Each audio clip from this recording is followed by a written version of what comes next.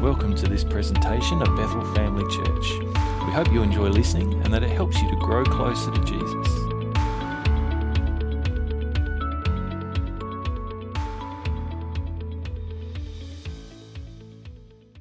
Well, this morning I want to talk about a different I am statement.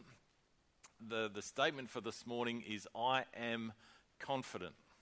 Now, this has been an interesting series. I don't know if you like that little fella. He's a very confident-looking little young man, isn't he? Yeah, I thought that was a good picture for confidence. If you're like me, this series has kind of been, in some ways, it's been a little bit challenging and a little bit different because there's sort of some statements that we often don't use or talk about or focus on very much. Particularly the last one I shared, which was about being creative, and that was a little bit of a stretch and a challenge for my creativity too in kind of looking at that. But have you ever been in the kind of situation where you've had to fake it? I don't know about you. Have you ever heard that saying, fake it till you make it? Sometimes that's a useful statement, isn't it? I hope that wasn't the case last week. Maybe you've been in something like a job interview. Job interview is a great place to fake it till you make it, isn't it? I remember a few job interviews that I've been in, and they kind of, you're sitting there and you've tried to prepare for whatever questions they might throw at you, and then they throw something really weird at you, or they say, now why do you want to work for our company? And you're like, well, I don't think that, needing a steady income is the answer that they're looking for here. So I've got bills, I need a job. No. And so you start coming up, I love the values of this company, or I like this or like that, or you try to come up with something, don't you? Or the great one, tell us why you're the best person for this job. How would I know that? You won't tell me who the other applicants are, so how do I know if I'm the best person? But you make something up, don't you? You go, I'm going to contribute so much, and, you say something and you tell them you can handle it, and that's right. Oh, yeah, absolutely. Microsoft Word, I know all the Microsoft words, Or, you go into some sort of awkward social situation or something like that, and you're like, I'm not really sure what I'm supposed to do. You walk into a place you've never been before. Maybe that was you the first time you came into church. It was kind of like that. I don't really know what I'm supposed to do. And I remember because I went to Samaritan St. John's College it was then, and sometimes you'd have to go to a Catholic Mass, and I'd grown up in a Pentecostal church. Catholic Mass was something completely foreign to me, and so you just kind of, I don't know if you've ever been in that situation, you're just kind of like, you're not really sure what's going on or what you're supposed to do, but you just kind of look around and do what everybody else is doing. Anybody? A few of us.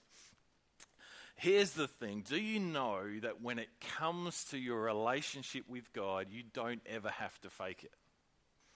In those kind of situations that we talked about before, what is it that we're usually faking? It's confidence, isn't it? It's that sense of, I believe what I'm saying, I know what I'm supposed to do. It's that confidence, isn't it? And with God, you don't ever have to fake confidence because He's created you to be confident. I'm going to look at a couple of stories this morning about some leaders of Israel. So we're going to look at a couple of Old Testament stories. First one is Moses and the second one is Joshua. We're going to look at a little bit of a contrast between these two people and see how the things that God said to them led them to be either confident or not. So story number one is Exodus chapter 4. I've got it here on the screen, or you can follow along on your Bible. So we're starting. This is just leading up to this. We have Moses, and he's out in the wilderness. He's given up on being the deliverer for Israel, and he's like, nope, that didn't work out. So that's obviously not what I'm supposed to do. So I'm just going to go out here in the desert. I'm going to get married to a Midianite woman. I'm going to have some kids, and I'm going to be a sheep farmer, and that's what I'm going to do. But then he has this moment, as we know, don't we, where he sees this curious thing. He sees this bush that's on fire, but it just keeps burning and burning, and it doesn't spread. It doesn't start like this bushfire, but it doesn't go out either. He's like, Never seen this before. I wonder what's going on. And he goes over and has a look, and he has this incredible encounter with God. And God says, hey, when I called you to be I have called you to be the deliverer of Israel. You don't get to give up. Now's the time. All right? You tried to do it your way in your time, and it didn't work. But now I'm saying, now is my time. Now I'm going to go with you. It says here in Exodus 4, verse 1, it says, but Moses protested again. What if they won't believe me or listen to me? What if they say, the Lord never appeared to you? Then the Lord asked him, what is that in your hand? A shepherd's staff, Moses replied. Obviously, I'm a shepherd. Throw it down on the ground, the Lord told him. So Moses threw down the staff and it turned into a snake. Moses jumped back. I think I would too if there was a snake there. Then the Lord told him, reach out and grab his tail. And Moses said, you have got to be kidding me. Oh no, sorry, that was me. So Moses reached out and grabbed it, and it turned back into a shepherd's staff in his hand. Perform this sign, the Lord told him. Then they will believe that the Lord, the God of their ancestors, the God of Abraham, the God of Isaac, and the God of Jacob, really has appeared to you. Now the Lord said to Moses, now put your hand inside your cloak. So Moses put his hand inside his cloak, and when he took it out again, his hand was white as snow with a severe skin disease. Ugh, yeah, that's not as pleasant as this. It's no more pleasant than the first sign, really, with the snakes. He says, now put your hand back into your cloak. I think I'd be a little bit nervous. I'm like, I don't want this to catch on anything else. But he did. So Moses put his hand back in, and when he took it out again, it was as healthy as the rest of his body. The Lord said to Moses, if they do not believe you and are not convinced by the first miraculous sign, they will be convinced by the second sign. And if they don't believe you or listen to you even after these two signs, take some water from the Nile River and pour it out on the dry ground. When you do, the water from the Nile will turn to blood on the ground. It's a little bit of a foreshadowing of what was going to come later on too, wasn't it? But Moses pleaded with the Lord. You think that backed up with all of these amazing miracles that God has just given him this ability to do on command, right? These are things that he can just do, prove himself. You think with this evidence, with God backing him up in this way, he'd be like, yeah, all right, let's go. But what does he say? He says, Lord, I'm not very good with words. I never have been, and I'm not now, even though you have spoken to me. I get tongue-tied and my words get tangled. Anybody relate to that? Yeah, come on, some of you. Yeah. Yes, I think a lot of us kind of feel that way, don't we? So God, who am I to go and talk to that person? I always get my words mixed up. I never know what to say. I always say the wrong thing. And how does God respond? He says, then the Lord asked Moses, who makes a person's mouth? Who decides whether people speak or do not speak, hear or do not hear, see or do not see? Is it not I, the Lord? Now go. I will be with you as you speak, and I will instruct you in what to say. That sounded fairly definitive there, didn't it? Like, no more excuses, Moses, now it's time to go. But Moses again pleaded, Lord, please, send anyone else. I won't ask for a show of hands, but I think probably there's a few of us that can relate to that sentiment too, isn't there? God, surely send someone else, please. I don't want to do this. I don't want to be there. I don't want to say that. I know you've counted every one of my arguments, and you've given me nothing left, but just please send someone else. I love Moses. He's such a great character. And the Lord became angry with Moses. All right, he said. You have to say it with a bit of attitude, don't you? Fine. So frustrating, Moses. This is why we know that God is our Father, because he gets frustrated and annoyed with Moses. Just like a dad. What about your brother Aaron, the Levite? I know he speaks well, and look, He's on his way to meet you now. He'll be delighted to see you. Talk to him and put the words in his mouth. I will be with both of you as you speak, and I will instruct you both in what to do. Aaron will be your spokesman to the people. He will be your mouthpiece, and you will stand in the place of God for him, telling him what to say. And take your shepherd's staff with you and use it to perform the miraculous signs I have shown you. Do you notice that God doesn't actually take away Moses' responsibility here? God doesn't actually say, all right, fine, I'll tell Aaron what to do and Aaron can go and do it. He doesn't actually let Moses off the hook, does he? He says, okay, fine, we'll get Aaron to speak for you, but you have to tell him what to say and you have to go with him and you have to do the stuff with him. I'll tell you what to say because I've called you, and if you want to get someone else to do it, well, that's not my plan, but you go ahead and do it. And it's really interesting that, here's this example of Moses who, and it just seems like he really is reluctant, isn't he? He's really determined that this is not the thing that he's going to do. He's got every excuse under the sun. And even though God gives him every opportunity to be able to step out into this calling with confidence, knowing that God is going to back him up every step of the way, that God is going to give him the words to say, that God is going to determine everything for him and is going to be with him, still he makes this decision, whether it's because of his past, whether it's because of his attitude, we're not really told, but he makes this decision to stay in that place of fear, to stay in that place of, I can't do it, to stay in that place of, I'm unqualified, to stay in that place of, it's all going to be a huge disaster if you send me, God, so just please send somebody else. And sometimes I think we make that same choice, don't we? We make that same choice, even though God gives us every reason to be confident, even though God declares, I will be with you, I will put my words in you, my very spirit will be in you.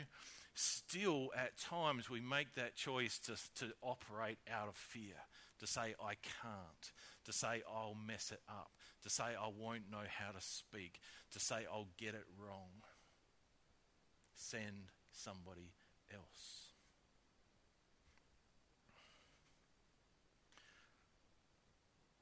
God calls him to deliver the Israelites out of slavery, and when God instructs him to go to Pharaoh and confront him, there's this hesitation, these excuses. He lacked confidence. It's really interesting that eventually Moses didn't need Aaron to speak for him anymore, did he? As we read on in the story and as Moses begins to see things, see the way that God backs him up with these miracles, and to see that every time God tells him to say something, or to, oh, frogs are going to come out and there's going to be a plague of this, or the sun's going to be blotted out, and God does it. And he gets this confidence, and it's only really the first couple of times that they go to Pharaoh that we read that Aaron goes and speaks for him. And then it's like after that, Moses begins to catch on and he begins to grow in this confidence and he begins to see things, doesn't he? And this is part of the reason why our testimonies are so important. Why when God does amazing, miraculous stuff, that we talk about it with one another, because we build faith when we see God doing things. We encourage ourselves when we talk about stuff, when we remind ourselves and we give God praise and glory for the miraculous stuff that he's done in our lives, the provision, the protection, healings, all the kind of stuff that God does. When we talk about it, it builds our confidence in knowing that God can do that. And if God's done it once, he can do it again. Now, confidence is not bravado. Confidence is not false bravery. Confidence is not pride. Confidence is not arrogance. Confidence is not just pretending or faking it. Real confidence comes from knowing that God has your back, that he is with you, that he is for you, that when he gives you something to do, that he will help you to do it. That he will never leave you, that in every situation and circumstance you go through, you can have confidence knowing that no matter what happens, God will be there with you. That's what confidence is. All right, let's read story number 2. This is Joshua. Now, who was Joshua? Who can tell me who Joshua was? Nobody? Well, it's just as well we're reading the story then, isn't it? Joshua was one of the 2 spies, along with Caleb, awesome man of God and great name, who spied out the land under Moses when they came out of slavery in Egypt. Joshua and Caleb were the 2 out of the 12 that came back and said, hey, there's giants in this land, but this is an amazingly fertile land. This is an amazingly prosperous land, and God is going to give it to us, and we are awesomely blessed. The other 10 said, there's giants, we're going to get smushed. Basically, I'm paraphrasing. Slightly. That was the gist of it, yeah. And so Joshua and Caleb were the only 2 out of that entire generation of people, an entire nation that made it into the promised land. Because of their faithfulness, because they believed and took God at his word, because they had the confidence to say, if God said it, I believe it, let's do it.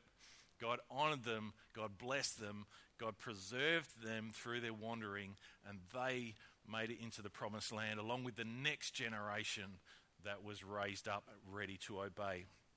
And Joshua became the leader of the nation after Moses.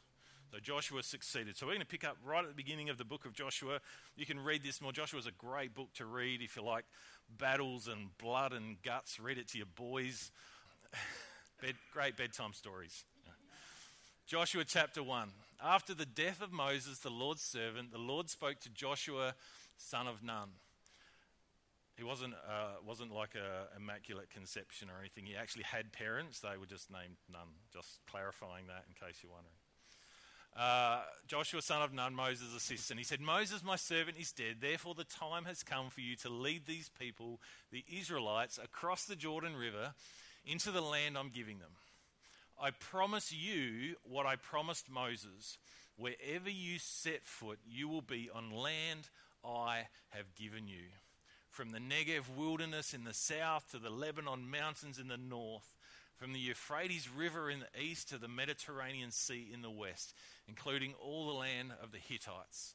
No one will be able to stand against you as long as you live. What an awesome promise that is. Wouldn't you like that when you're going into, to take over the country that God has given you? No one will be able to conquer you. For I will be with you as I was with Moses. I will not fail you or abandon you. Be strong and courageous, for you are the one who will lead these people to possess all the land I swore to their ancestors I would give them. Be strong and very courageous. Be careful to obey all the instructions Moses gave you. Do not deviate from them, turning either to the right or to the left. Then you will be successful in everything you do. Study this book of instruction continually. Meditate on it day and night so you will be sure to obey everything written in it. Only then will you prosper and succeed in all you do. This is my command. Be strong and courageous. Do not be afraid or discouraged, for the Lord your God is with you wherever you go. God assured Joshua when it came time for Joshua to step up into that mantle of leadership. That's an intimidating thing. It is not an easy thing. I know that he'd been sort of groomed and apprenticed, and he would have been trained and taught about all the kind of stuff, but stepping up into that place of leadership is not an easy thing to do. But God came to him, God spoke to him and assured him that just as he was with Moses, so he will be with Joshua. But Joshua, unlike Moses, particularly at the beginning with that call, as God called Joshua, Joshua took God at his word, didn't he? And we'd already established like that was the kind of man that Joshua was. That was his character. If God says it, I believe it, let's go do it. And so Joshua took that on, and under his leadership, the Israelites went in and occupied the land that God had promised them. They went in and received that inheritance and the stuff that God had promised to them. Now, saying that Joshua had confidence that God would do what he said he would do, does that mean he never had any moments of doubt? Well, we're not really told about too much in terms of that aspect, but we've got to remember he is human after all. I suspect that when they first came into Canaan, into this land that God had promised them, what was the very first city that they came up against? Jericho. That's right. A massive city with huge, impregnable, thick stone walls. A city that seemed unconquerable. And I'm sure that there was just this little moment in Joshua's mind, if he's human, of probably going, all right, God, how are we going to do this one? I know that nothing's impossible for God, but, if anything is, this one sure looks like it. And I think that maybe, just maybe, he might have had a little moment there. I know I probably would have had a little moment there. You're the person in charge of leading this nation in occupying this new, country, and the first city you come up with seems absolutely impossible. Now, after Jericho, I would think his confidence might have been a little bit sturdier. I don't know about you. Up until they all got smashed at Ai, but that's a whole nother story altogether. But as children of God, we have this same promise that God is with us, don't we? We have a promise that God is for us and not against us, that he is with us, that he will never leave us, he will never give up on us, he will never abandon us, he will never walk away and say, that's it, I'm done with you. He says, I'm committed, I'm in it forever and ever, no matter what you do, I'm here, I'm going through it with you. Whatever you go through, I'm going through it with you. Might not always work out the way that you want it to work out, but I've got a plan and I'm orchestrating things and I am setting things up to make sure that they are going to work out ultimately for your good and for his glory. Yeah? Because God has my back, I am confident. Now, this is something that at times we might feel more than other times, isn't it? How many of you always feel confident in every situation? Oh, there's not a lot of hands down. Sometimes we declare this by faith and not by feeling, don't we? By faith and not by sight. Sometimes we don't have to feel confident to declare, to remind ourselves and say, because God is with me, I'm confident. Because God has promised never to leave me, I can declare that I have confidence. 2 Timothy 1, verse 6 and 7. Paul's writing to Timothy, who's a leader of a church, a young man. He's leading a church.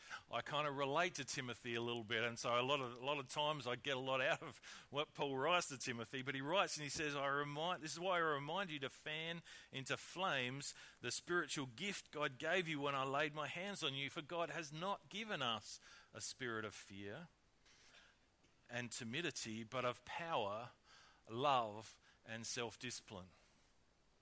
Some of you are singing songs in your head right now, I know. You can be confident that if God has given you something to do, that if God has called you to something, he's going to enable you to do it. We don't have to walk in that fear, but we can walk in confidence that God will do what he said he would do. If God calls you to speak, you can be confident that he will give you the words to say. If God calls you to give sacrificially, you can be confident that he will provide for you. If God calls you to go, you can be confident that he will open the doors and that he will accomplish his purposes through you when you go. You are called to be a child of God and to walk in the confidence that comes from knowing that you are a child of God. Do you ever see who's a royal watcher? Who watches? Who's pays attention? I'm not particularly, but every now and again, you ever see the royal family? You look at even like the kids of the royal family. They kind of have a confidence about them, don't they?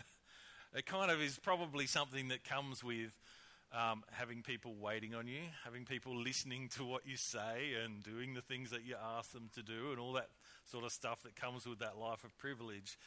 But when you know that you are valued, when you know that you have worth, when you know that your dad is a person of position and authority and power, that kind of gives you a little bit of confidence, doesn't it? Sometimes I think we need to remember who our dad is. What would you pray for if you knew that God would answer?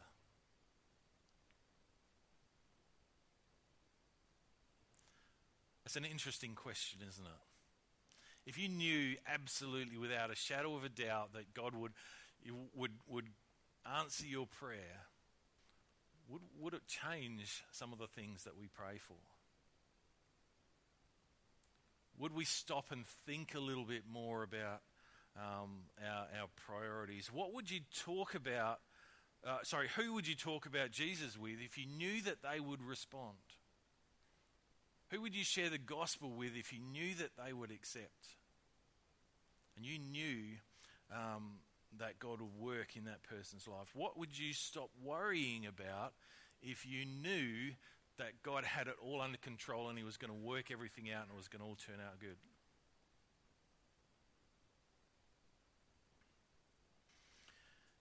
Here's one of the things that Jesus told his disciples in Mark chapter 16. Some of you know the Great Commission, and we often quote that from Matthew 28 when Jesus said, go into all the world, preach the gospel, make disciples, baptize people. But in Mark, we read a little bit of a slightly different perspective on this Great Commission that Jesus gave his disciples. And I just want to kind of read a couple of verses here. Mark 16, verse 15. It says, and then he told them, go into all the world and preach the good news to everybody. We know that bit, don't we? Verse 17, it says, these miraculous signs will accompany those who believe. They will cast out demons in my name. They will speak in new languages or new tongues. They will be able to handle snakes with safety, and if they drink anything poisonous, it won't hurt them. They will be able to place their hands on the sick, and they will be healed.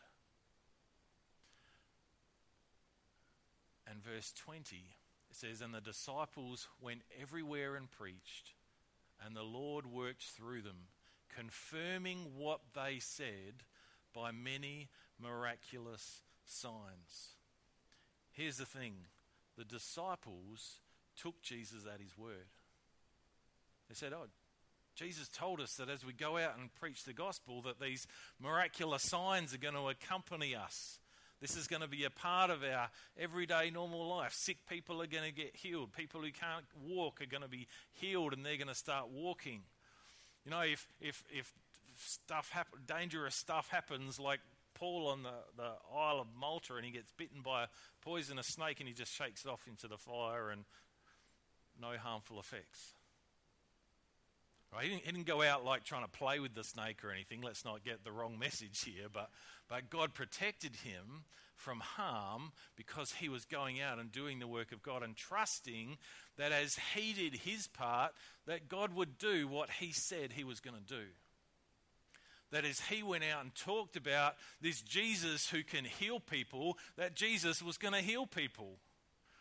That as they went out and said, God can forgive you of your sins and give you peace with God, and his Spirit can come and live in you and do amazing things in your life and transform you from the inside out, God did it. And there's this amazing confidence that comes when we take God at his word and we step out in faith and we say, well, if God told me this was what was going to happen, I'm going to trust that that's what's going to happen.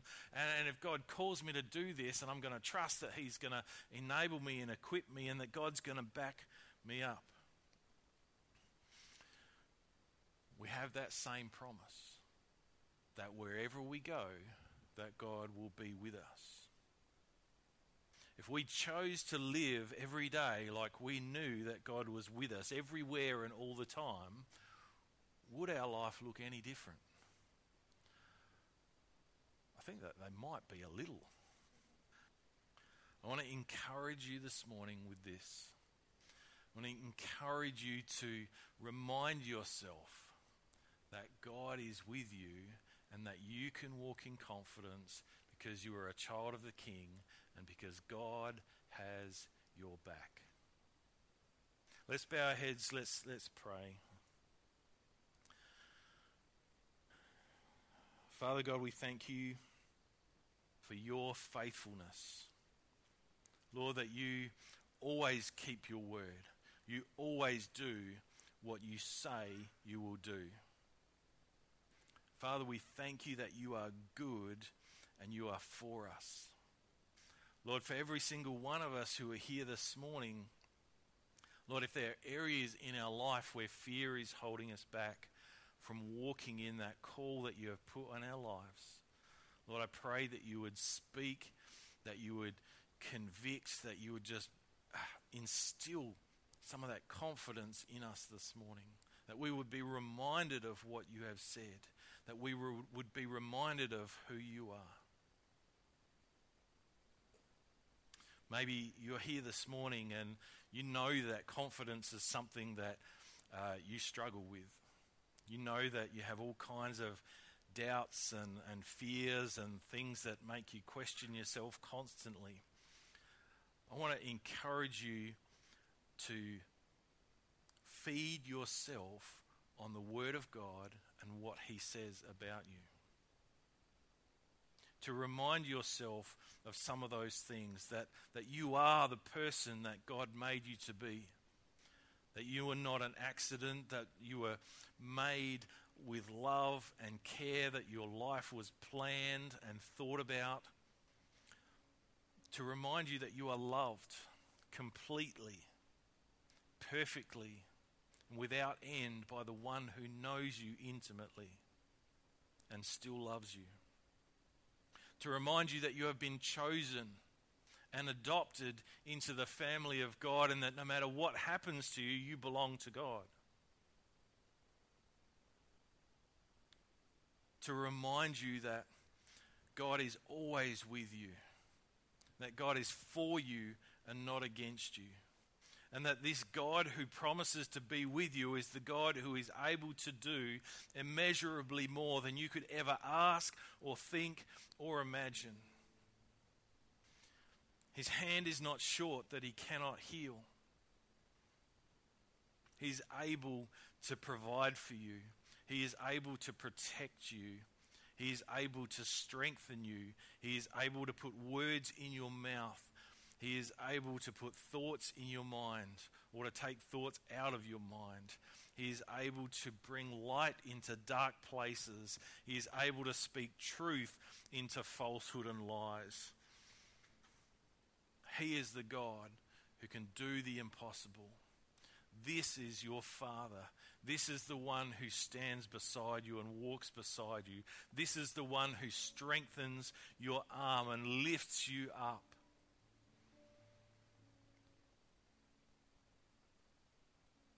Believe that God wants to encourage you this morning to walk in confidence. That God wants to speak to you and say, you are my son, you are my daughter. Heavenly Father, we just thank you for your presence. We thank you for your faithfulness and your goodness. We pray that you would give us wisdom, that you would help us to be, you would bring these things to our mind as we go through this week. Lord, that you would be, your Spirit would be speaking into our hearts and reminding us, calling us to walk in that confidence and to know that you would do what you said you would do. In Jesus' name we pray. Amen. Thanks for listening to today's message. For more information or to listen to other podcasts, head to our website at bethelcrc.org.au or check out Bethel Family Church Facebook.